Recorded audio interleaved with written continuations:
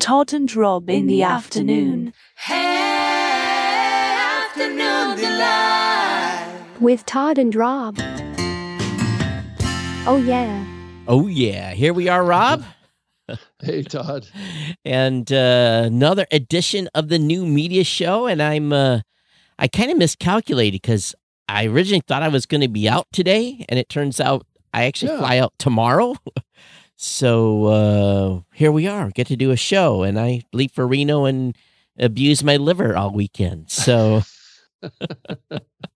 I'm glad it worked out, Todd. That's all. Yeah, I'm going to a reunion with a bunch of retired military guys that were all stationed together. And, you know, one guy's like, I hope the bar has enough liquor. So we're going to be in Reno. So I think we're going to be okay.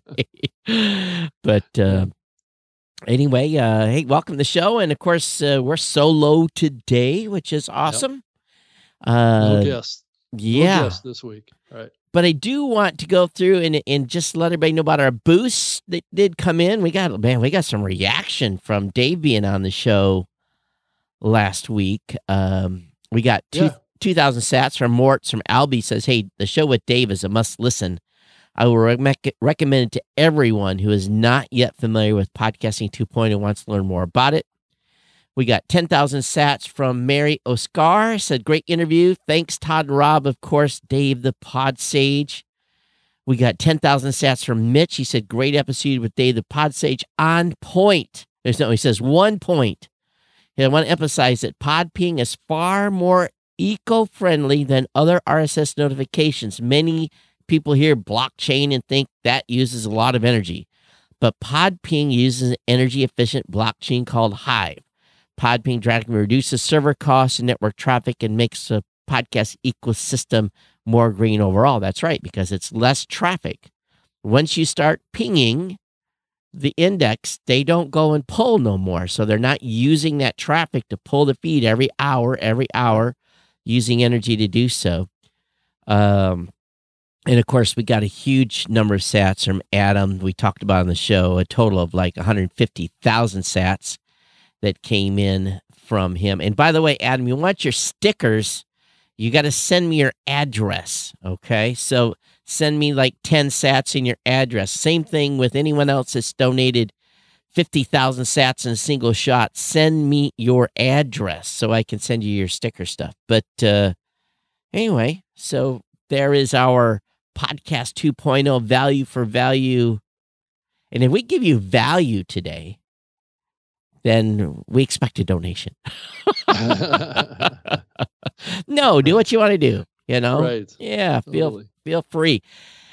I saw something this morning in Soundbites that made me go, aha, interesting. And I immediately replied to Tom. And you know what's kind of interesting here is, let me do this. Don't eat me, Tom Webster. Is he keeps bringing things up every once in a while. Goes, we knew this, right. Or we've been telling folks to do this. And what it refers to is basically talking about promo codes. Right. And I've been talking about away, right? Well, I've been talking, you know, my particular show with promoting GoDaddy, there are promo codes, but my promo codes are kind of weird now, so they're not really easy to promote on the show. Mm-hmm. And so promo codes to me depended upon so let me back way up. In the early days of podcasting, when we were doing 50, 100, 400 shows on the same buy, everyone used the same promo code. Right. So we got economy of scale from everyone using the same promo code. So if there was cross-audience listening, they heard the same promo code with that media buyer. And then the campaigns were all given a promo code that they, like it would be, we'd be podcast 1 or podcast 2 or whatever it would be. Right. And if those 400 show listeners entered podcast 1 as a promo code, we got the credit. It was all great and dandy. Performance was measured. The advertiser was happy. But we always told the media buyer, and oftentimes it was the company, please create a landing page. your.com/podcast or whatever it may be.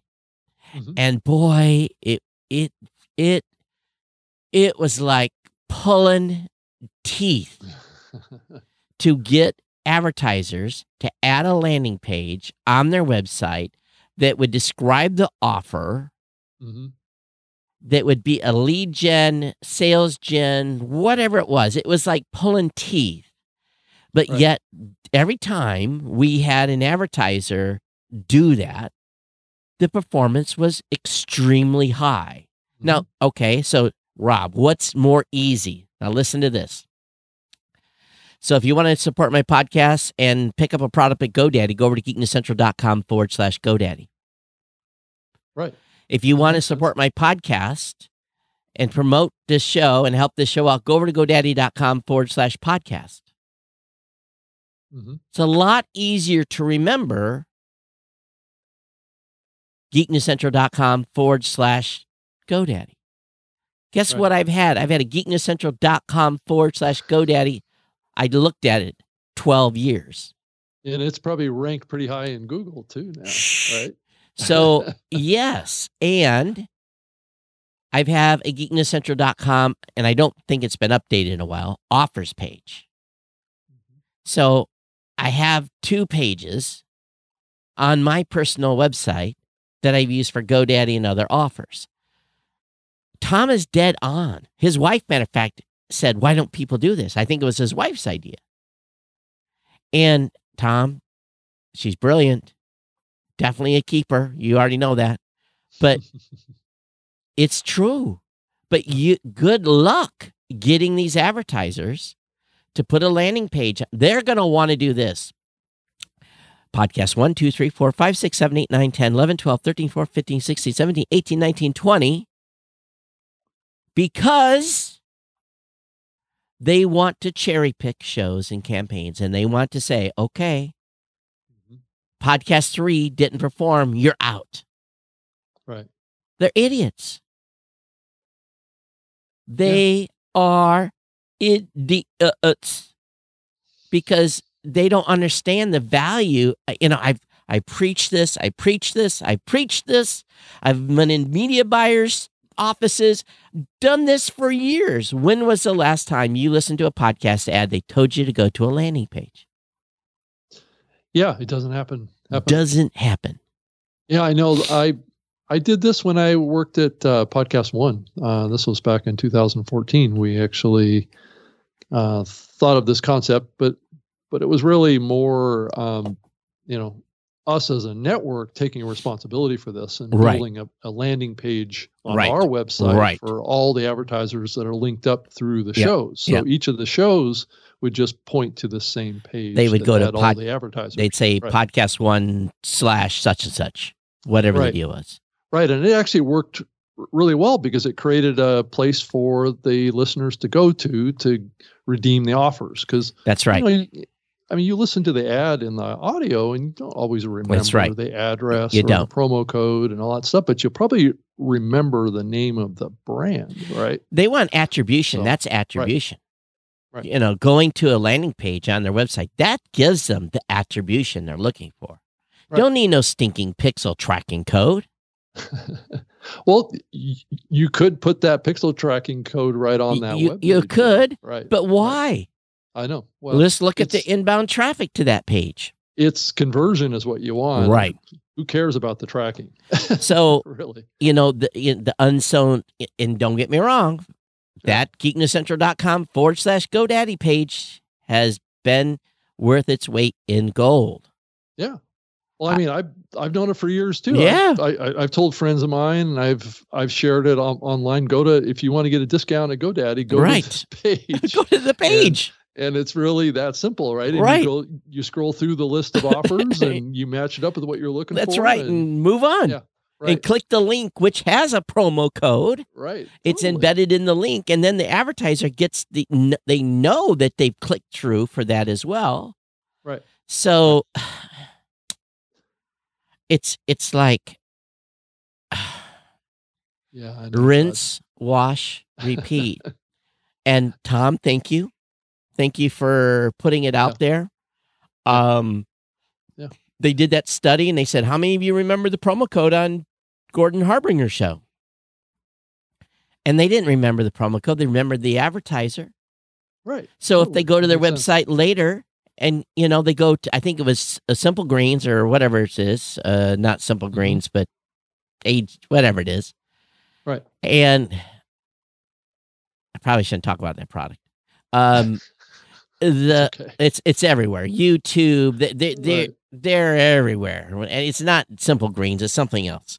AGC or I don't remember, but see, I don't even know. And I've heard it on YouTube 100 times.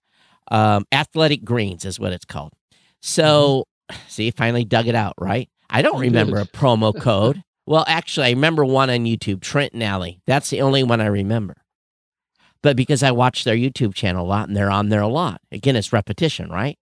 Yep. So, I think but it's not going to change, getting the media buyers.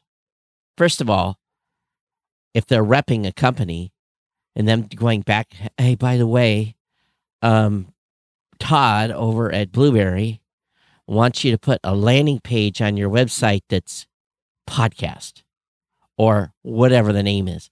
Oh, we can't do that. Yeah. So Todd, how does this concept scale with programmatic is the question I have at this point. It doesn't. And not at all. So we're talking. It's not technologically impossible. No, but it does take a brand and podcasting. There has to be some interface and show that works together on this, and it could be dynamically generated in a brand's that's website. True. The brand could definitely generate a page for sure. If they would, and they could pre-build. You don't have to you could pre-build 20 pages. Yeah, and I've seen this done on advertisers' website before. I have too. The person I've seen it the most over the years is Leo Laporte. I think he had all sorts of deep relationships with his advertisers, and they would actually build a page with his picture on it. The key is deep, long-term relationship. Now, my GoDaddy page didn't come about until year 1 or year 2. Matter of fact, GoDaddy was the one that recommended. They were the one that said, hey, why don't you put a landing page on your website? Right. They're the ones that actually made the recommendation. I didn't originate that. Yeah, and I think that this is a strategy. I think as we look at kind of a more challenging advertising market, this is a way to squeeze more juice out of the orange, right? No, this is not about squeezing more juice. This is being smart and getting conversions. Well, yeah, it is, but especially in this environment, if we can drive enough ROI and value, then that's going to sustain the CPMs, and it's going to sustain the campaigns, and it's going to deliver what these brands need and want right now, and that's continued flow of customers. Right. So it's just, I saw that today. I was like, and and Ming-Yang Fogarty weighed in on my Twitter thread. She came in behind me, says, we do this for every advertiser. We create a landing page on Quick and Dirty Tips, and we try, the keyword is try, to get the advertiser to do that. And she said, yes, retweet this 1,000 times. Yeah.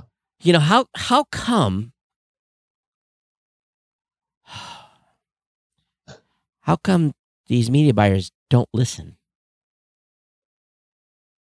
We're trying to help them. Yeah. Yeah. Well, I mean, it's not like this is a new concept. No, it's been around for a very long time. But it's just, it goes to prove that they looked at the data and said that promo codes are not as effective without. I say, go to my website at geeknesscentral.com/GoDaddy. Links and promo codes are there. Click on the link, or use the promo code on that page at checkout at GoDaddy. But I just want them to click the link to lock it in. Because once they lock it in, then it sets a cookie for 30 days. I get credit if they come back 2 weeks later. Right. And buy the product. Even if they come in on a different promo code, my cookie is number 1. I led them there first. Yep. So what's really interesting about this is this might be something that could be beneficial to brand advertisers too. because I think a lot of brand advertisers don't think this level. No, but they're doing brand lifts. They're not Geico and everyone else. They're not looking. They're just But looking to get. everybody wants to convert sales. They if want to can. convert, but But it depends on what the product is, right? If the Right. product is, toilet paper in the grocery store, it's probably not going to convert unless people buy through an online retailer. But the problem though Yeah. is the basically the media buyers and some of these sites like Athletic Greens. Mhm. They're doing these landing pages on Athletic Greens, but they're doing hundreds, maybe even thousands of them landing pages, one for each advertiser. Right. I think if I was running Athletic Greens campaign, I would have one page on that website Mhm. for everybody. And then, but again, it all goes back to them wanting to, okay, this show didn't perform, so we're not going to give them any more money. Not thinking about this ability to have a centralized strategy where some will, some won't, so what? As long as the campaign money being spent rises the top. But then the brand's going to say, well, then who do we know how to cut? Right. Well, therein lies a challenge. So I understand their dilemma. But we had done this before where I actually had literally podcast 1 through podcast 240. Right. That was, I had to give a number to each show. And what the vendor did was they did some trickery in Apache or JavaScript. It all went to the same page. But when 240 went in, it went redirected to the page, and they counted that redirect. So they did some trickery within their system. They didn't have to create 240 pages. They did one, and then they set a rule. Their IT guy set a rule that this series, and we basically could use any POD. It got to the point where I could assign any podcast extension, anything beyond podcast. Could have been Alphabet Charlie, Podcast ABC. Didn't have to be Podcast 123 or Podcast 240. We could do podcast anything for an individual content creator. So if it was, I could say Podcast GNC or Podcast NMC or NMS, and it would lead to the same page on the vendor's page, because they basically did some trickery and said every time something comes through with the extension podcast, whatever, route it here. Right. So, but again, Yeah. Ford may not want to do that. Geico either. Right. Well, and not all advertising campaigns Right. probably always benefit from things like that too. True. I mean, especially the brand folks that Yeah. are just trying to build awareness. So, But I mean, I would think ultimately they would all love to have some sort of a conversion metric of some sort. Now, granted, brand lift is oftentimes what they're all looking for, but it's interesting to raise this again. I think, and bring some attention to it again. I think, Todd, is a good idea. well, another thing, just switching topics here, is this debacle. I can't pronounce it. Debacle with iHeart. Oh yeah. They have damaged podcast measurement. Yeah, now it raises In my questions opinion. about the validity of the IAB metric standard. Is that good enough to combat this kind of activity? And we all agreed to a set of rules, and then someone pulls a shenanigan. Yeah. That, in my opinion, Todd's personal opinion, is fraud. Well, it is. Yeah, I agree. That's what I claimed on Twitter too, is that this is not a good practice. It's not. And anyone that, people have been trying to game the system for many, many years. in different variety of different ways. And again, one thing that I want to keep re-emphasizing, the 1 minute minimum play is the minimum standard, Right. not the full standard that most of us play by. It's the minimum standard. And it is a situation where doing activities like that just, throws the baby out with the bathwater. Well, Todd, probably there's some people probably listening to this that maybe not be familiar with what is going on here, but this is, I guess, an advertising campaign or a replacement campaign that's being done inside of online game apps. Yeah. That I'm assuming it's a little bit like an ad. Well, there's an ad run and then 20 seconds of podcast content. Of audio gets right downloaded. Before you can get a token. It's like a pre-cache on the audio, I would imagine is how it technically works. If I was a game developer, this is brilliant. This game developer is brilliant. If it was me doing that, providing that business, I'd have me about 4, 5, maybe 10,000 people in Asia that would be on beck and call. That as soon as one of these campaigns go through, I'd be like, "Hey, fire the game up, and set your VPN for the United States, and play the game to your heart's content." So every click you get, every time you click as a game player, every token you earn, on the back end, we're gonna provide you some revenue. Right. Now, Todd, I'm not saying that's what's happening, but yeah, Todd, does this raise the question in your mind that 1 minute rule is not long enough? With this type, if you're doing that, there's a reason why we don't allow autoplay. Right. Autoplays are not allowed. Right. I think this sets a pretty good precedence that 1 minute rule of play is not enough. Yeah. And it also, it does value, it puts more of a value on pre-rolls too. But I also see the partial download data. Mm-hmm. Irregardless, I don't think that's an actual word.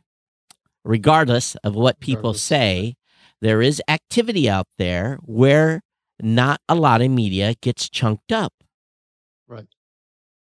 So there is the ability to see, because someone said, "Oh, you press for 20 seconds, you're going to get 15 minutes." Yes, on some apps. Yeah. But not all. Right. So there is the ability to see and get a picture. And again, it is a segment of data. It is not a large portion of data. Right. You get a segment of data to see what people have done when they actively click play and then hit stop. Right. So I think there's going to be some, I hope there's conversation about this with the committee. Yeah, it does kind of raise the question in my mind a little bit about the download versus the stream, right? Well, it looks the same, Rob. No, I know it does, but you can technically get a larger batch of audio downloaded in a shorter period of time on a download than you can on a stream. So that can look like a longer play, but it really isn't, right? So unless it's actually played through the player, not just cached in the player, right? Can the server that's serving that file distinguish between the two? I don't think it can. So it does beg the question about streaming delivery, which is trickled out versus batched out. And right? until plays and downloads are no longer the standard they're going to be built for, nothing's going to change. Yeah, downloads are the way that the infrastructure of the medium has been built, and that's what the metrics are working in. I don't necessarily 100% think that the metrics is a problem here. it's how it's being, I guess, hacked. I guess. Well, in days of old, right, this type of activity would have been brutalized by everybody and their brother. Yeah. And no one. We're in a different era now. We are in a different era. No one, very few people have come out and said this is wrong publicly. Well, besides us, I guess. And a few others. There's others out there that are, but it's disturbing to me. And it, but for the majority of folks, they don't pay attention to this because they don't care because they're not doing advertising. So for the majority of podcasters out there, this is it's a non-brainer. Well, a lot of people probably don't want to raise the flag on this one too much because it does put the medium in a negative light. Well, if I was those advertisers that were being played in those episodes or those short plays, I would be I would be looking for some money back. Right. I would be demanding. That may be happening too. It could be. It could be happening backdoor. Could be. This is not a good time to be doing that. No, not at all. Right. And you look at, what's in the news with potentially Cadence 13 being on the block because. Yeah, that one is. Their company is. So they want like $90 million for it. I tell you what, they want to sell Cadence 13 to me. Just reach out. I got $100,000. I'll pony up. Pull out 3 digits out of that number, Todd? That's right. Yeah. That's all you're doing is just removing 3 How digits. can that not be a profitable business? How can Cadence 13 not be profitable? Well, it's probably a combination of Cadence 13 and the issues around Odyssey. I'm sure you saw the stock price for Odyssey. But how can they not be profitable? Look at the shows they've got on this thing. They have it to me. I'm like, how are these? How is this? Is this a cash raise? Is what this is, Todd? I understand that, but if you have a company. If Cadence 13 was profitable, they would not be in the potential position to sell them. You would think so, yeah, right. If that was their only source of positive revenue. But so maybe Cadence 13's profitable, but just not profitable enough. And or maybe they just need the cash so bad they got to unload the asset to cover unprofitable operations, right? So what is the unprofitable portion of that company's business? Probably the radio side. So maybe they ought to be selling the radio side instead of Cadence 13. No, yeah, but that's a public company too. So that's true. But when you're at 40 cents, we know what happens when companies get down to 40 cents, don't we, Rob? Well, there's a good chance. I've always heard that if you get below $1, you're looking at getting delisted. You're going to pink sheets, Right? Well, or completely out of the market, right? Right. Yeah. Well, they usually send them to pink sheets for a while, And it's a slide downhill from there. Not that Libsyn would know anything about that. So, but that was a whole series of other things that happened there too. That Chinese acquisition, they went sideways. That was a little bit more complicated of a situation. It's not so much around profitability. That kind of stuff. Right. So, Yeah. So that's, Todd, I think we're going to be seeing more of this stuff as we, over the next 6 months. I don't know how long this stuff is going to last in the market. I don't know but either. It's not looking really good right now. I mean, podcasting hopefully can just ride right through this because it's in my view it's a value buy. It's if you're out there looking for advertising and you're looking for a way to reach potential customers for your business or your brand, I don't think that there's any more efficient way of doing it, cost-effective way of doing it than podcast advertising. But If you're going to spend money in television or you're going to spend money in radio, I think there's a lot of question marks about, whether or not that's going to work very well for you. Well, I tell you, there's a lot of vultures out there looking for deals right now. Yeah. I've had 3 calls in the last really week of someone looking for, scoop up. They smell blood in the water, and institutional investors that buy up portfolios. And, and I'm thinking, I'm told, at least 2 of the people I've talked to, I'm like, we're not in trouble. We're good. And Todd, if you think about it, the effort around programmatic right now is really terrific timing because, as you saw, I think over the last week or so, the AdvertiseCast folks put out that CPMs have actually gone up. Yep. Now, granted, that's always a little bit of a lagging indicator. That may not be at the cutting edge of where like this week was or something, but it's just a matter of trying to get the big picture that the podcast advertising side has been short of inventory in the programmatic side for a long time. And even if we see a little bit of pullback, I still think it's gonna remain strong. And I think if we can get more shows, just like what you've done, and Libsyn is in the middle of rolling this out too, we get more shows involved in this. Because one thing that's great about podcasting is that generally the content's free, right? So consumption and listening isn't necessarily impacted by economic conditions. No, not at all. It's actually the opposite somewhat. Yeah, because it goes up. People, maybe lose their jobs or they have more free time. Well, they're also they've cut out Netflix and other types of things to cut cost, and they're going after more free media. So YouTube, podcasts, those TikTok will all climb because those are generally free mediums now. On YouTube, you got to put up with the commercials, which are getting more extensive. Whereas they're adding to that now. Yeah, right. Whereas podcasting is not, and at least our approach, we're not hammering with, loading up a dozen pre-rolls. That's not going to happen. It's just one.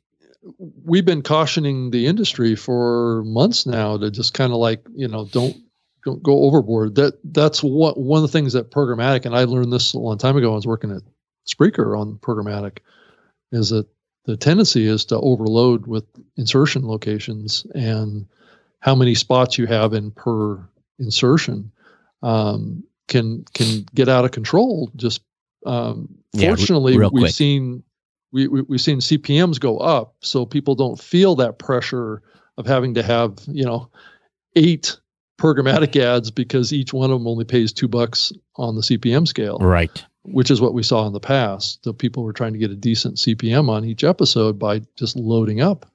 But I think now you can have a smaller number of insertions that have decent CPM. Mm-hmm. So, I think it's more possible to get an income coming in. And the challenge that the industry has is, how do we scale this down to smaller shows? And programmatic is one way of doing that. And I know that there's others out there that are pushing the envelope on trying to apply technology to get host reads into smaller shows too. So we'll see what the advertising side of the market, reacts to that. But that's where we're all pushing. So I guess I am ready to announce where I'm headed. You are? Yes. So you knew about this event. I'm going to Okay. So everyone, take a deep breath. Because I've been doing some studying. We'll talk about it here in a second. But I'm going to Riyadh in Saudi Arabia to an event called Ignite. Yep. I was invited to go to it too with you, actually. We had an opportunity to do this show there. Yeah. Did it become too late for you to... Well, I got... I'm fully committed, involved in the NAB event in New York. And then I'm also involved in the podcasting summit event. I'm going to be on a panel at that on the 19th of October. So I'm not going, but I did get an offer to do a workshop in Riyadh subsequent to our conversation, but I did turn it down. Awesome. So I'll be flying out on the 17th of October. James Cridland's going to be there. Matter of fact, he's going to be moderating the panel that I'm on. And then I have I don't know, there's some Ask the Podcast Expert session or something like that. Mm-hmm. But, when you hear going to Riyadh to talk about podcasting, Saudi Arabia, people are going to go, huh? Yeah. And, What? I had sent over 5 of my decks, and I said, hey, here's my decks of stuff I've talked about, just so you know, where I'm coming from, and about podcasting and being open and diverse and everything like that, because, I had some concerns. Right. And no issue. You're free to talk about what you want. And, I was like, okay. Well, from what I'm hearing, the culture over there is changing. Rob, with younger people. if you have not, okay, so subsequently, since I've been kind of studying up, Mm-hmm. 50% of the population in Saudi Arabia is under 25. Yeah. 60-some% is under 30. Yeah. Now, politics. Why is that, I wonder? Now, politics aside, let's leave the politics out of it because that's its own thing. Right. They have made dramatic changes in Saudi Arabia. They now can have a tourist visa to go and go to any part of the country. Mm-hmm. They obviously women have been driving. They no longer have to cover up. It's an option. They don't have to. Even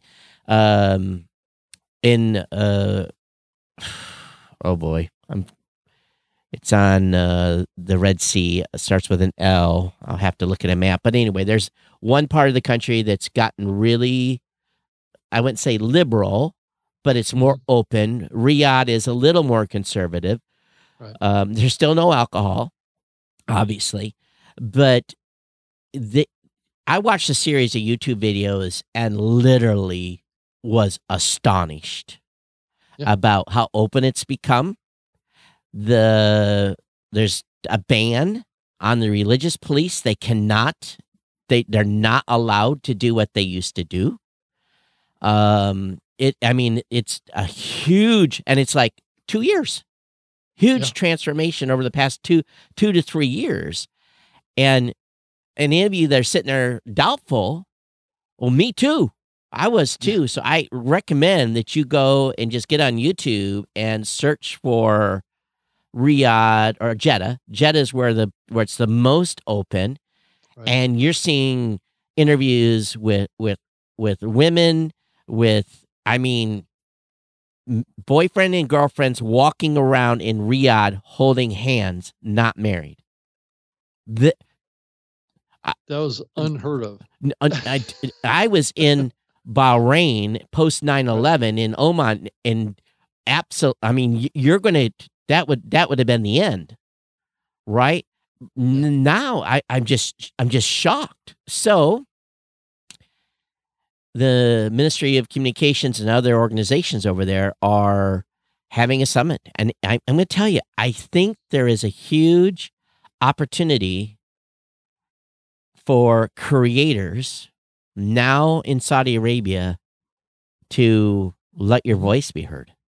Mm-hmm. And again, politics aside, the change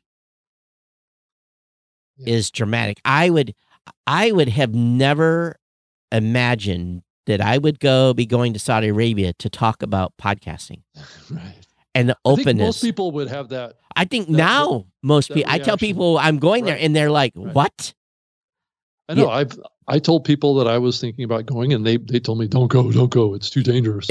And I'm like, things have changed. No, things have changed.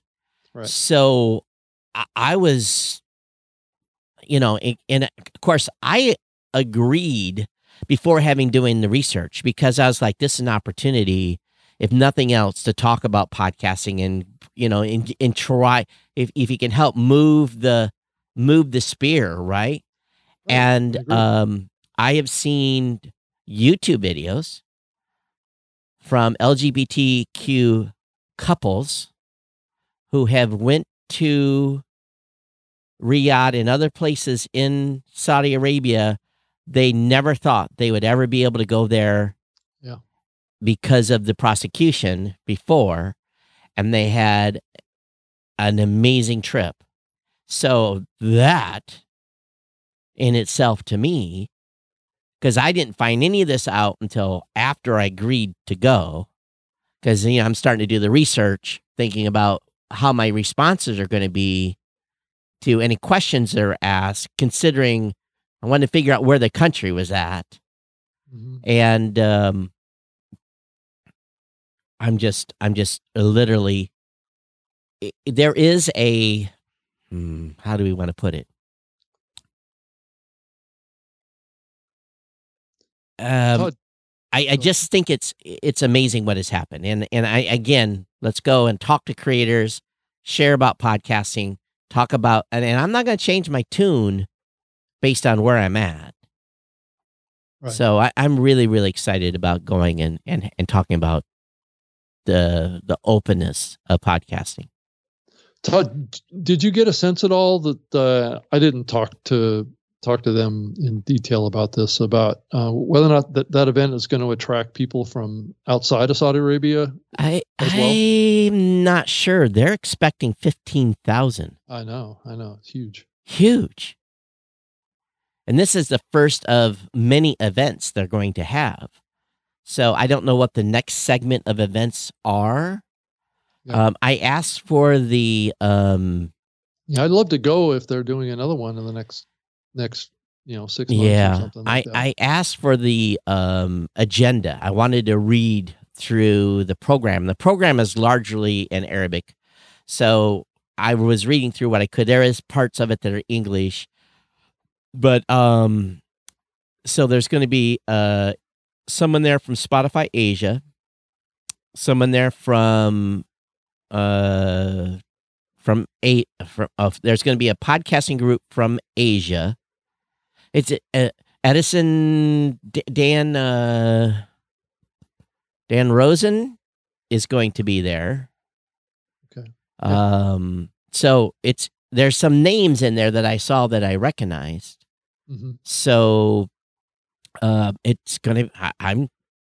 I'm kind of thrilled to see what's going to happen. Now, they paid for, just as a disclosure, they paid for airfare and hotel for me to go.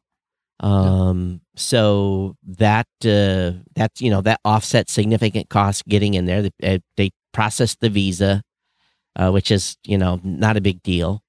Yeah. But fly on Lufthansa, go into Frankfurt, Germany, have a layover. If you're in Frankfurt, let me know. Meet me at the airport. I got a 7-hour layover early in the morning, and then on to Riyadh and get in about 8:00 at night. It's not as bad of a flight as this going to Asia. It's like 21 hours or something like that total travel time. Mm-hmm. But I was just and I was pretty. Because, I'm just like getting, digging in here. Let me see if I've got the program.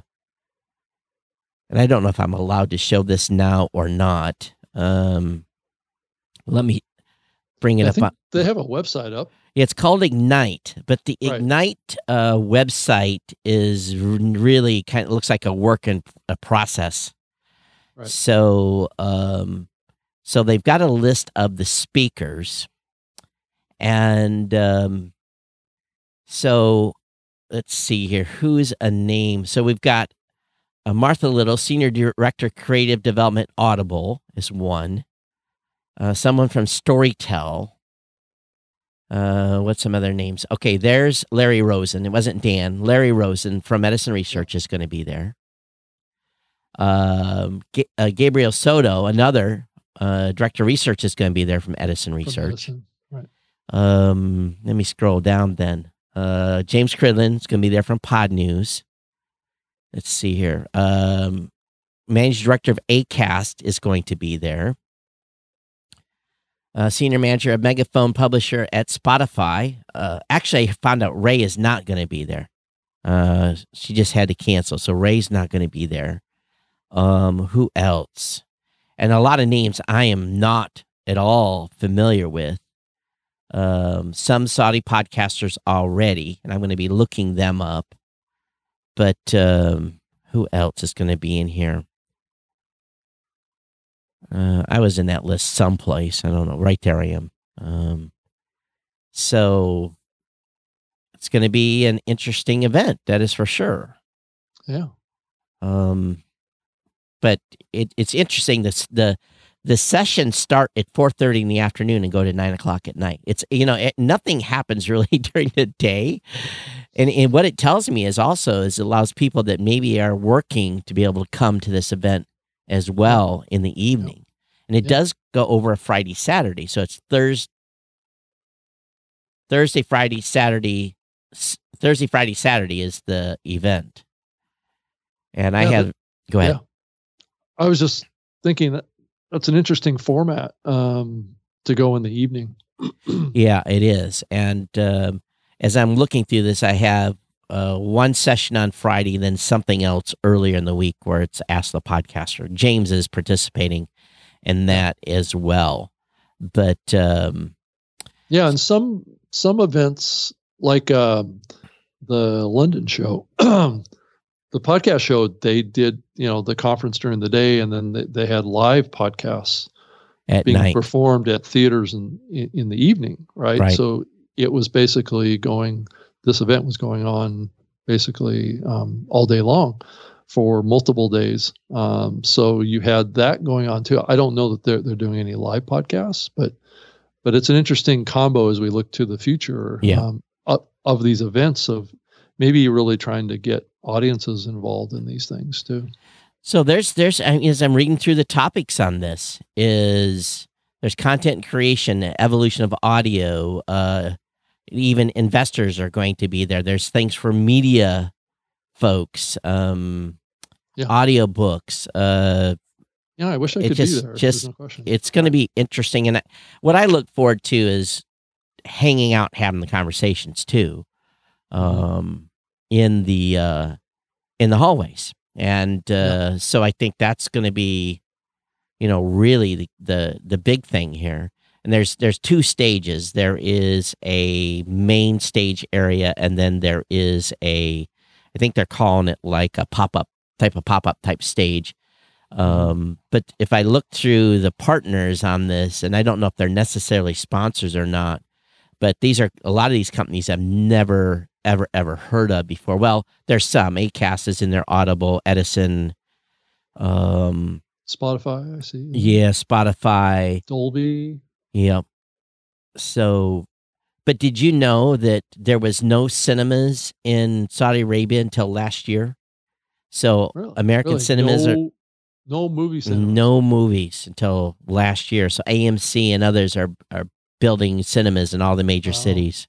Well, that is a big change in culture there. Yeah, it's huge. So somebody may be surprised, and I'd love to hear your feedback. I can't wait to come back and tell you how it went. Angami's going to be there. So I would think so. Yeah. Yeah. So that's awesome. This program is not long, 78 pages at all. So let me tell you from full disclosure, who's the actual sponsor of this. Well, it's a ministerial organization. It's part of the ministry. It's a governmental thing. Yeah, too. It is. Let's see here. Which is also really fascinating too. It is. I think it speaks to the culture, though. Okay, so the actual event is being sponsored by the Ministry of Communications and Information Technology. And this is a multi-year public engagement program called Ignite, which aims to inspire, promote, and advance content creators around the Kingdom of Saudi Arabia, from film, podcast, gaming, digital creators. Ignite will host a series of events as well as educational career development programs to empower Saudi content creators. We're kicking off the program with an audio creator convening called Ignite the Sound. Yeah. We'll have hosting around 15,000 participants, and guest attendees will be advertisers, brand reps, content creators, entrepreneurs, investors, listeners, producers, and venture capitalists. So Yeah, it's going to be a fascinating event. it's really, I think it will be fascinating. And I,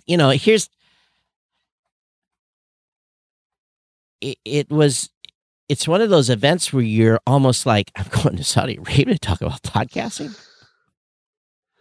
It's like, what? Because I hadn't been keeping track of what was going on with this, basically this opening up of the country. I didn't even know you couldn't get a tourist visa to Saudi Arabia until a couple of years ago. That's new. Yeah. Outside concert events, inviting artists in, new within the last year or two. And, I've been wanting to go to places like Dubai and places like that, but never even considered Saudi Arabia. Never considered, And I've been to Dubai, and I've been to, places in Oman, and I've been to Qatar, Yeah. I haven't been in Kuwait, but, Dubai's always been really, from my opinion, probably one of the most open of the Arab states. Right. And Bahrain, not too bad. And, in Bahrain, if you're in a Western hotel, cocktails are available in Bahrain. Some in Dubai, too. But no liquor in Saudi Arabia. That would be okay with me. I don't drink alcohol anyway. Yeah, so that's a big no. Right. But, I think it's going to be an interesting opportunity, and so I'm looking forward to the conversations. If nothing else, it's going to be. I think it's going to be an interesting event. So yeah, I think that the podcasting medium is definitely opening up around the world more and more. I keep hearing more and more events and activities going on out of Africa too. Places like Nigeria and. So I think we're going to see some activity coming out of that part of the world too, more and more. And what we saw, the Radio Days Europe event in Kuala Lumpur. So that just happened. So the tentacles of this medium are definitely growing. And, there's very few places other than Russia now and China.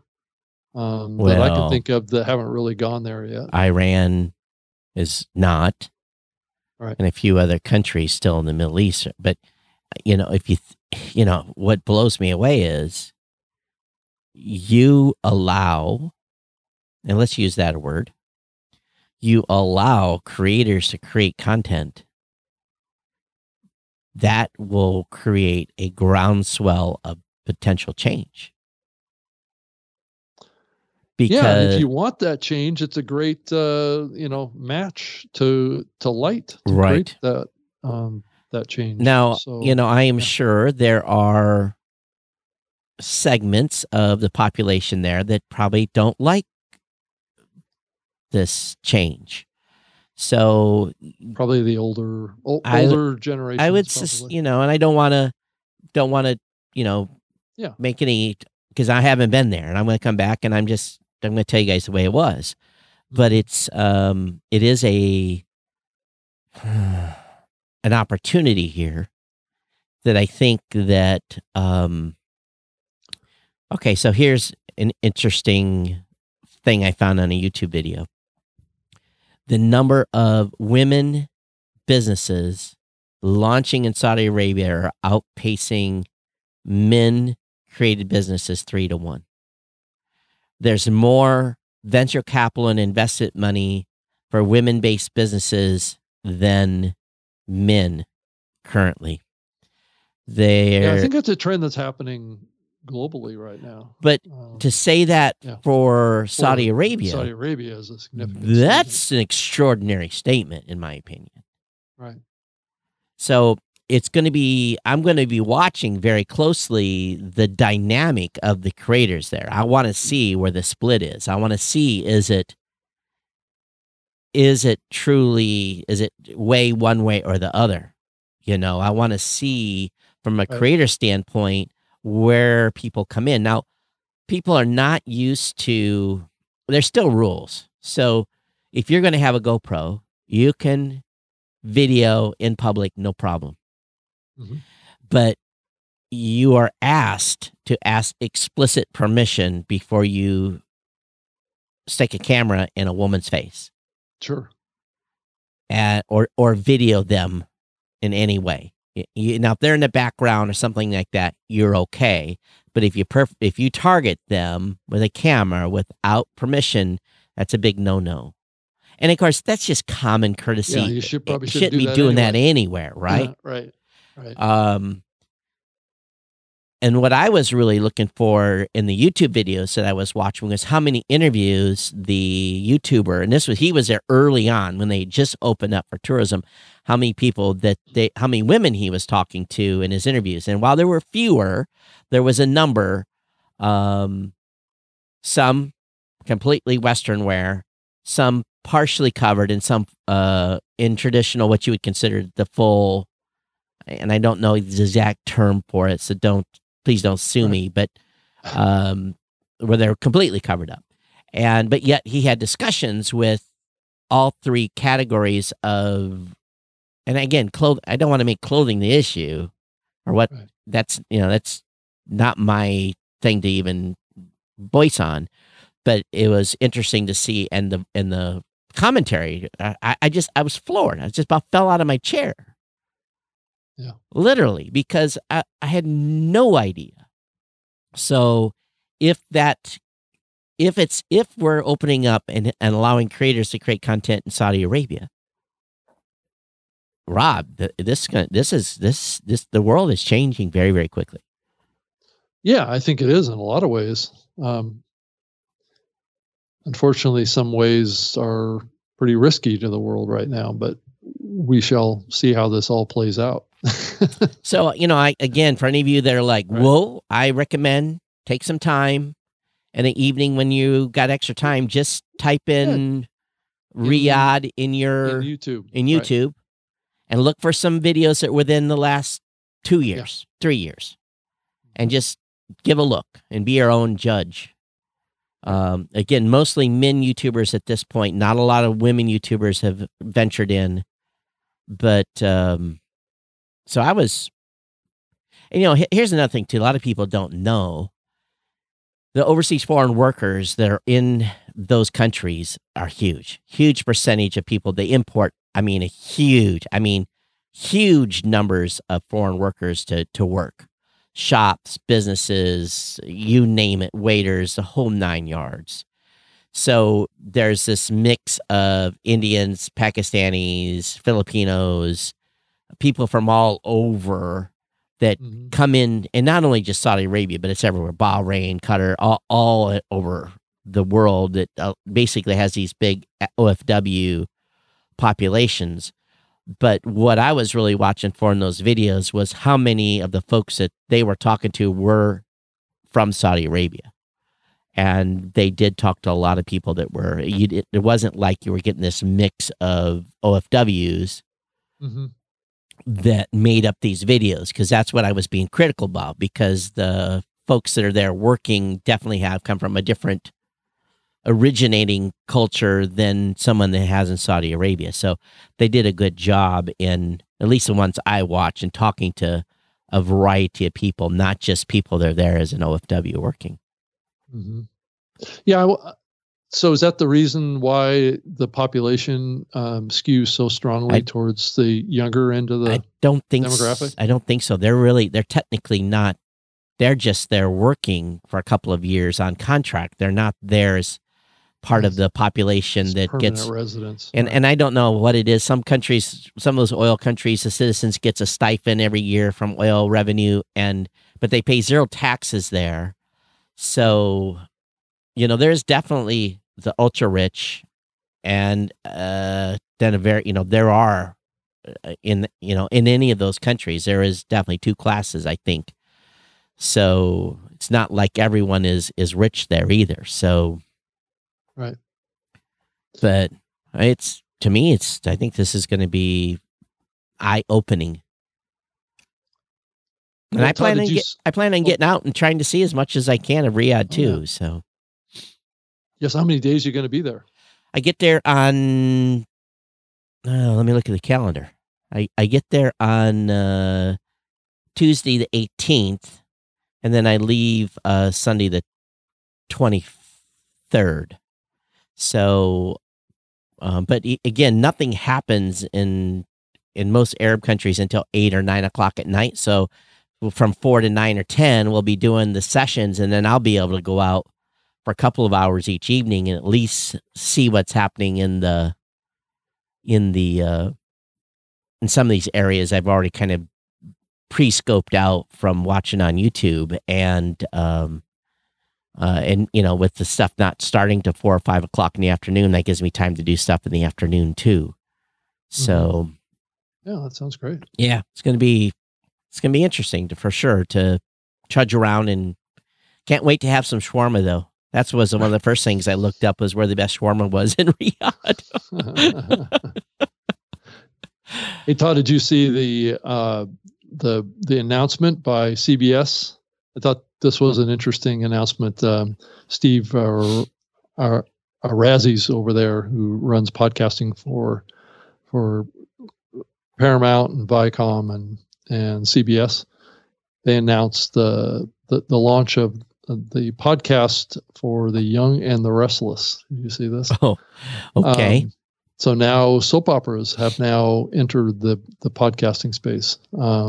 So there was talk on my trip to Europe to kind of, mention something that's kind of a companion to this, that this topic has been coming up, that soap operas are next, and game shows is the next thing. I think game shows have been tried a few times already, but there's kind of like a movement towards trying to do like sitcoms, rom-coms, and now we've got soap operas coming into podcasting.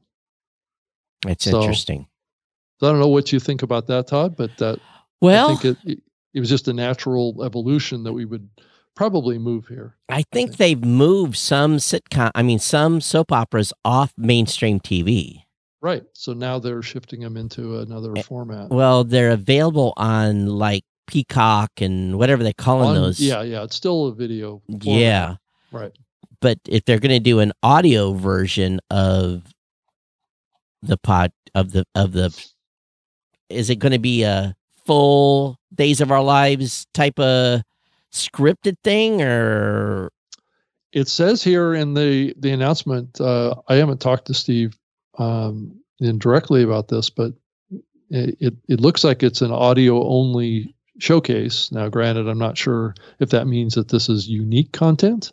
Yeah. For the Young and the Young and the Restless brand, right? It could just be taking what they're currently doing in video and putting it out. But I would think that there would be some missing elements going from the video to the just audio. I wonder if it's a separate production. It's an interesting question because it could be produced differently to play up the strengths of audio versus relying on the visual element with the video side. So I think it's an interesting question. They didn't address it in the release about it. So we'll see. And it sounds like there's other activities going on with Paramount as well, with the Late Show, Pod Show with Stephen Colbert is coming out, and the Daily Show Ears Edition is what they're calling it. That's coming out to podcasting too. So I have a feeling that their unique productions would be the right thing to do. All right. Well, there's still people who are fans, so I would suspect it's probably going to be, Well, it'll take its course, It's another form of fiction, which seems to be the hot thing right now. Right. That shows that are coming out of Hollywood or more studio productions are thinking about. But it's an interesting direction for the medium. Yeah. Well, I've been on a few interviews recently and Yeah, I saw it. digging in kind of deep, trying to, I guess for better words, get people, schooled up on where we've been, where we're going, that type of stuff as well. And some of the interviews lately have been pretty doggone good. I'm pretty pleased with some of these hosts have really doing a great job. From you can tell that podcasters have upped their game quite a bit when it comes to, I guess the better word is their techniques. Mm-hmm. Yeah, I think that there's a lot more kind of pressure out there to up your game and your productions and do a better, deeper, type of conversation. I think a lot of what's happening on YouTube is somewhat maybe driving a little bit of this, as well as that. I watch a lot of YouTube interviews too that people think are podcasts, but they may not be. Right.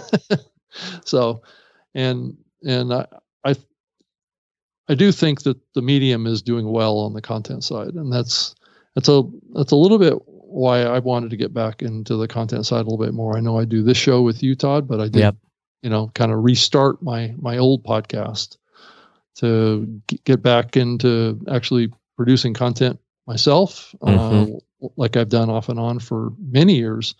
Because I've also found, just from a very practical perspective, is that, actually doing a show every week yourself really teaches you, just like what you've done, Todd. I mean, you're a classic example of this, of that's the best way to keep up with what's happening in podcasting, is to keep, producing shows every week and trying to model what you're seeing in the marketplace to improve. And I think it's going to help me with my career and my work going forward. I would love to get more involved in content and playing up that side of the industry, because I do think that that's where the audience is growing, is trying to produce really good content. So we had the podcast awards ceremony last Friday. Yeah, I watched that. That was terrific, Tom. And you did a great job. So, secret be told, I recorded on Thursday, but I did record it in one shot. There is no editing. So I was able to get through without having to edit. But, the thing that I was most blown away with this year, let me tell you something. The podcast Baby Mama's No Drama podcast, they have a fan base. They have a very, very, very, very, very big fan base. That's a pretty good size fan base then, Todd, because you've used more varies than I've ever heard you before. I mean, like, holy crap, big fan base. Right. They won two of their categories they were in. Plus, they were both voted by listeners write-in. This is not no voting. Listeners wrote in who their influencer of the year was, and podcasters wrote in who their influencer of the year, and they won influence. They were part of the influencer of the year for podcasters, and they were part of the listener influence of the year, plus winning People's Choice, plus winning entertainment category. They did not nudge out Fresh Hell Podcast in the best female hosted podcast category. Yeah. But wow, what an audience. What an amazing audience. My person I had scheduled to read the Spanish categories wigged out on me, so I was in desperate mode. So I used Google Translator. I saw that, to read the Spanish names. It turned out good, though. I was praying that it didn't sound bad, I was just like, I'm sure that there was probably some mispronunciation probably that happened. Well, much better than what I would have done. Yeah, well, that's true. And of course, the person that was going to read the categories for me, their audio array like Saturday after the awards. Oh, wow. Okay. That So didn't help. A little late, you know. Right. But we are going to make some changes next year. Next year, we're going to have a minimum requirement of number of episodes to do in the current year. Because there was a few shows that had none done, you know, they'd done a lot of episodes, but they hadn't done any in 2022. Oh, really? So, Wow. yeah. And I think there's a few shows that have hit the basically we allow them to win 5 times in one category. Then they go into, they go into what we call our legacy show list, and they aren't allowed to participate in that category anymore. Yeah, I think I saw 1 or 2 that had like 4 or 3 or 4. Real Life, Real Climb cleaned up. Yeah. They had 3. I don't think anybody had more than 3. Another Munster audience. No, but I mean back-to-back years. Oh, yeah. They've had some yeah. back-to-back years for sure. Yeah. It's pretty amazing. Some of these shows are just big. And we do a weighting thing so that when we go ready to do the final voting, that, you know, let's say the folks from, I'll just do a number. Let's say 100,000 people came in and nominated Baby Mamas. Mm-hmm. When we go and pick our final voting team, there is a weighting applied so that they don't have more listeners than any other show in the final voting pool, so that it's evened out basically, and then it's really the rest of those, that grouping depends on who picks what. But yeah, but there's some, you know, there was some very interesting one there. The best Asian podcast was Ghost Maps, a true Southwest Asian horror story.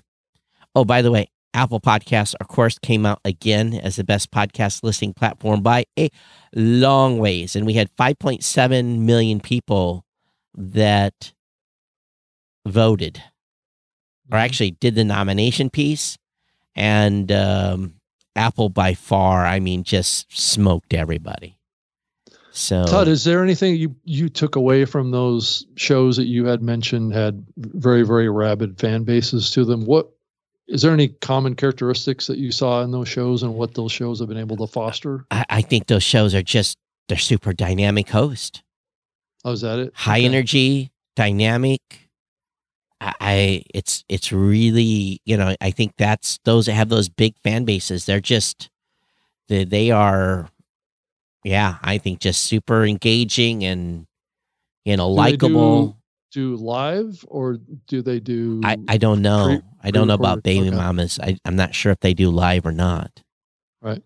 But yeah, it's definitely an interesting, as we're in watching, because I don't go through and subscribe to every podcast. We just go in and review and make sure they meet the minimum requirements to be nominated. Mm-hmm. But you know, the one that surprised me probably the most was the Southern Tea podcast, and in the kids and family category. Never had been on the radar before, came in and just whooped butt. So yeah, it's Fake the Nation, another one that came in. It was a great show. All these shows are great. Matter of fact, the oldest show in the group is the Irish and Celtic Music Podcast that won that category. They've won in years past, but it's been a long time since. Yeah, that's an old show. It's an old show, 2005. So an old school show. But I think the process is not perfect, but I think that a good representation of shows that were, you know, high-end production and indie. But if you look at the final lineup for Adam Curry was, you know, and That's Why We Drink, Baby Mamas No Drama Podcast, Big Mad, True Crime, Derek and Romaine, Fantasy Football Today, Fresh Hell, Hey Riddle Riddle, Monsters Among Us, Morning Combat with Luke Thomas and Brian Campbell, Real Life, Real Crime. All these shows, I think almost all of them won in a subcategory that were in that top 10 Adam Curry's list. So. Yeah, it was awesome. Yeah. So, right. But anyway, until so next year. So did you year. get a feeling like, I kind of got this sense that this year there was a lot more energy behind the International Podcast Day. Yeah, I again. think so. I think more people got behind it this year. Steve and Dave did 8 or 9 hours live doing their thing, and they went around the world with different podcasters. When I tuned in a couple of times, there was people were speaking in French and German, and I was like, okay, that's cool, and I bounced out. But there was a bunch of other folks doing events as well, so I think it went over well. Of course, Steve, Dave, and Daniel were the originators of the International Podcast Day. Mm-hmm. But the big surprise for my influencer of the year on the podcaster side was Malcolm Gladwell and Adam Iser. They were what podcasters said were the ones that influenced them. Mm-hmm. Adam Curry and Dave Jones made the list. Elsie and Jessica made the list. And then Kale and V made it for. And then on the listener side, Heather Ashley from Big Mad True Crime, George A. Rodriguez of La Segunda Guerra Mundial. Of course, I just destroyed that Spanish word. Luke Thomas and Brian Campbell, Morning Combat. Woody Overton, Real Life, Real Crime. Heather Ashley, Big Mad True Crime. So, again, we have really no influence on those whatsoever. People just write them in as they register to vote. Mm-hmm. So that listener award, what's the criteria for that? Is it purely we ask them when they register what podcaster has influenced you the most? Okay. Or podcasters, because it's usually plural when it's a 2-team. Okay. And then we go through and just tally it up. It's just a pure vote. Just a raw number. Nomination and vote. That's thing. it. No, not even voting, just a nomination. Because it's done during the nomination period when we had 5.7 million listeners participate this year. So yeah, Todd, to change the subject a little bit here, did you see the Spotify fan study that came out just a couple days ago? No. It said that fans who follow or AKA subscribe to your podcast will listen to 4 times the number of episodes than those that don't, says the data that they got. And it says that on genres, true crime and fiction podcasts having the highest completion, and that's listening completion rates on episodes. And this is from Pod News. So did they actually say from what percentage to what percentage? Did they give? All it does is a completion rate percentage. So the true crime fiction podcasts were showing a completion rate of about 87%. And unfortunately for us, Todd, to some degree, tech shows have one of the lowest completion rates. Now, this is on Spotify, so keep that in mind. Of course. The lowest completion rate's at 72%. On Spotify, I would have no doubt, because no one listens to this show on Spotify. I think there's 3 or 4. Right. Who are you guys? Who's the ones listening on Spotify? Let us know. Yeah, and it doesn't say, what the average length of a show is on Spotify or anything like that to get kind of a baseline to compare, right? Is it more likely that somebody will complete listening to an episode that's 10 minutes long or one that's 90 minutes long? Right. So that's a little bit of a variable there. But I thought that was an interesting little gauge on what was happening there. Yeah. With Spotify and how it might be different. It'd be interesting to have that stat for other listening platforms as well. Yeah, and we have the data. We could run. I thought didn't we do this data? Didn't Edison do something like this a few years back? I don't think they did. Don't know if they did anything. Completion of listening to an episode within 24 hours. Tom will have to answer that. I don't remember anything on retention. Yeah, I thought that back, this was a few years ago, I thought it was in the 85%. Yeah. Well, I don't know. Whoops. Don't eat me, Tom Webster. So let us know, Tom. Right. Well, Tom's been busy. He's been writing the Sound of Profitable newsletter and filling that up with all sorts of information. It's little nice takeaways. This is like, right. It's like 2 times now. I'm like, Yes, I agree. And that doesn't always happen. It's Right. always, it's like, yeah, spot on. Yeah. So So, and I, again, don't disagree, but it's one of those things where you kind of, you do the head twist a little bit. All information is good, long as Oh, it's and Todd, vetted. right. And one little side bit here that maybe we'll feel a little bit of vindication on, but I'm not quite sure. It's probably not a good sign for the broader industry, but Anchor continues to lose market share. Oh, I know you feel really sad about I that. feel really, don't you? and maybe my prediction, they're on the clock for me right now as far as how long before Spotify pulls a plug on that Anchor. They need to release the Anchor. Is that what you're saying, Todd? Let it sink to the bottom and be done with it. Let the bottom crawlers feed on it. But is it better that it becomes the Spotify brand versus the Anchor brand? I don't care what they do with it. I know you don't, but it said that the lost market share was for total podcast episodes released last month, according to Livewire. The podcast hosting platform was responsible for 22.2% of all podcast episodes in August, the lowest figure ever recorded. That's directly from Pod News. So, James, thank you. Well, it's it makes you go, Don't eat me, James Cridland. So, we're moving a lot of shows. We have a lot of shows that are our number one migration is from Spotify. I'm not from Spotify, but Anchor, number one. No, by any means.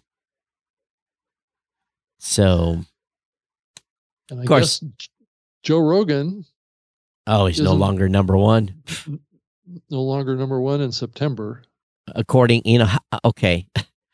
I have to take that with a grain of salt. That's right, because all these top 10 lists are all subject to, to Well, I mean, if you logically think about it, wouldn't it be good for Spotify to have a few other brands or podcasts on their platform that beat out Joe Rogan? when's his contract up? End of this year or something? Not sure on that. I'm not sure that anybody knows. Yeah, I Not don't sure know that if he's got that's a public. 2-year or 3-year deal or what. Could be a 5-year. Who knows? Yeah, we don't know. We have no idea. What is it, Rogan? How many years are you locked in with the Vader, the Darth Well, Vader? Well, he still has his Libsyn account is still active.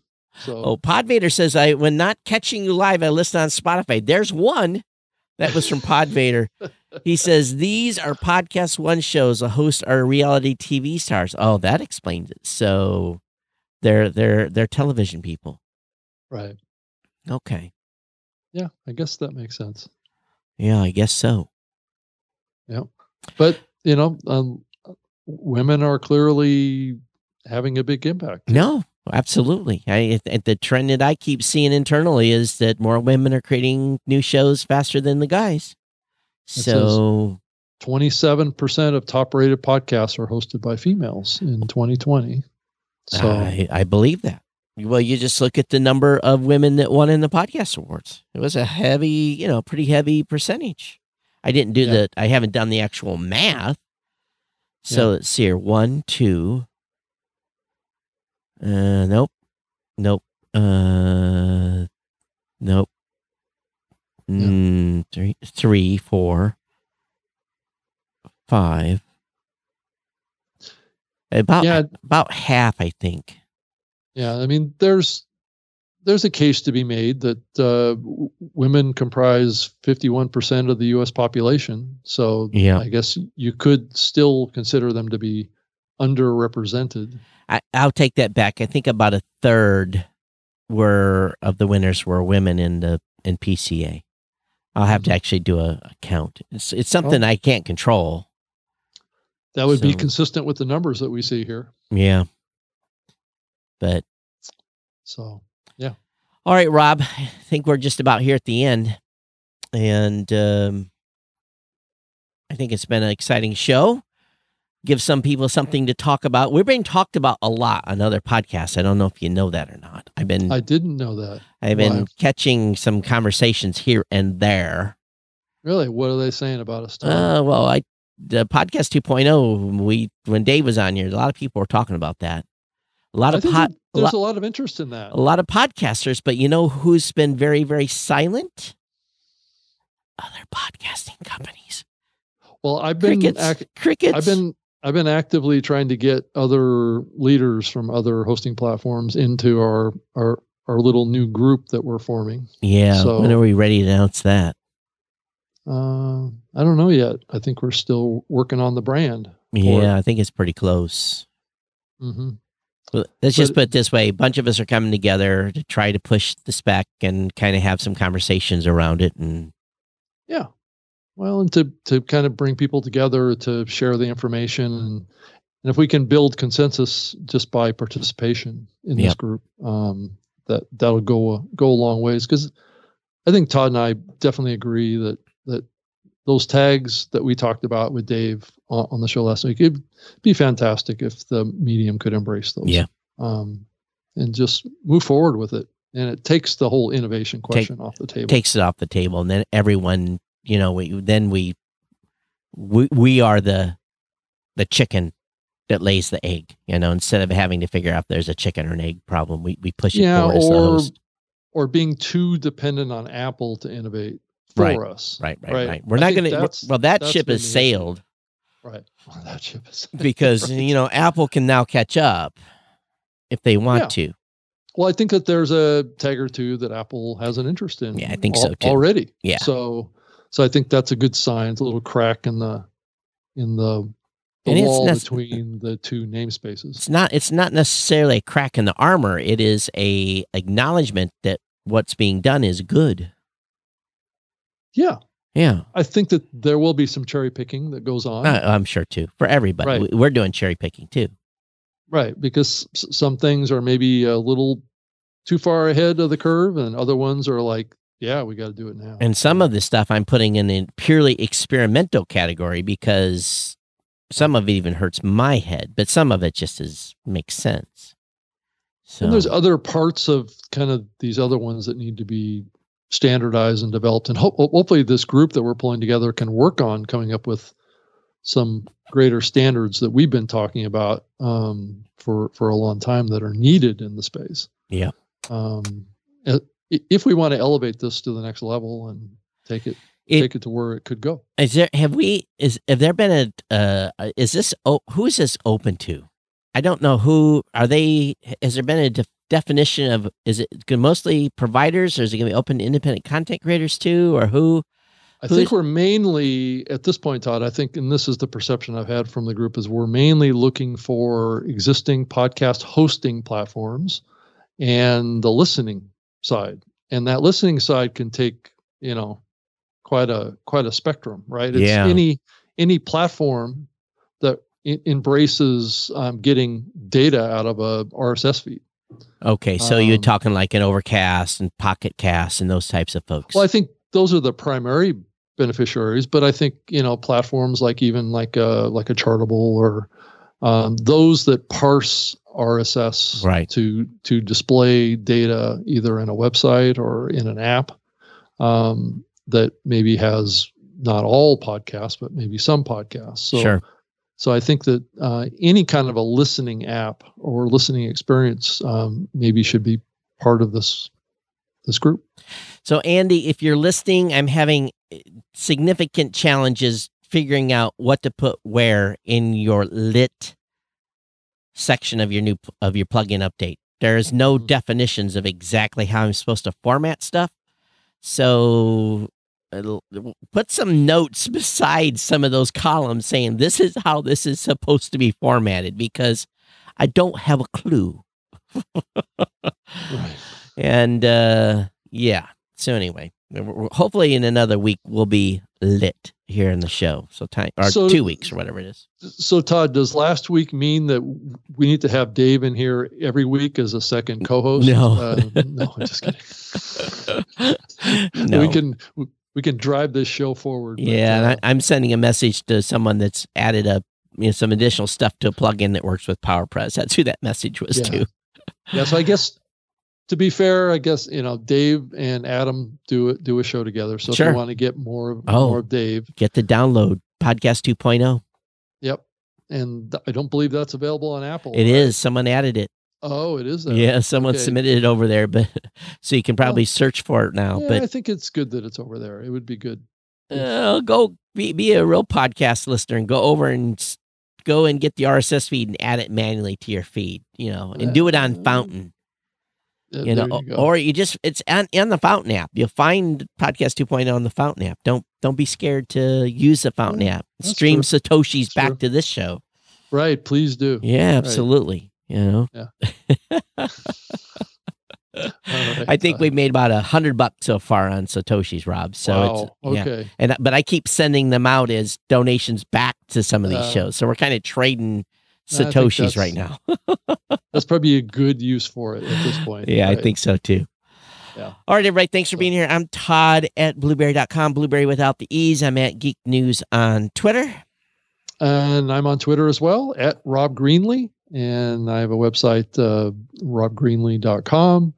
I do have a new podcast if you want to go subscribe at Spoken Life Show is the name of it. And we'll see where that goes. I'm not SpokenLifeShow.com. I do have that domain, but it's not currently pointed to. We're not going to talk to about the where you website put yet. it. Right. Well, okay. Fair enough. Spoken Life Show. So go find it on where you can listen to podcasts. All right. Awesome. Yeah, it's on all of the major listening platforms. So All right. yeah. Cool. All right. Thanks everybody for being here. Okay. All right. We'll Thanks. see you next week. Take care. Bye-bye. Bye.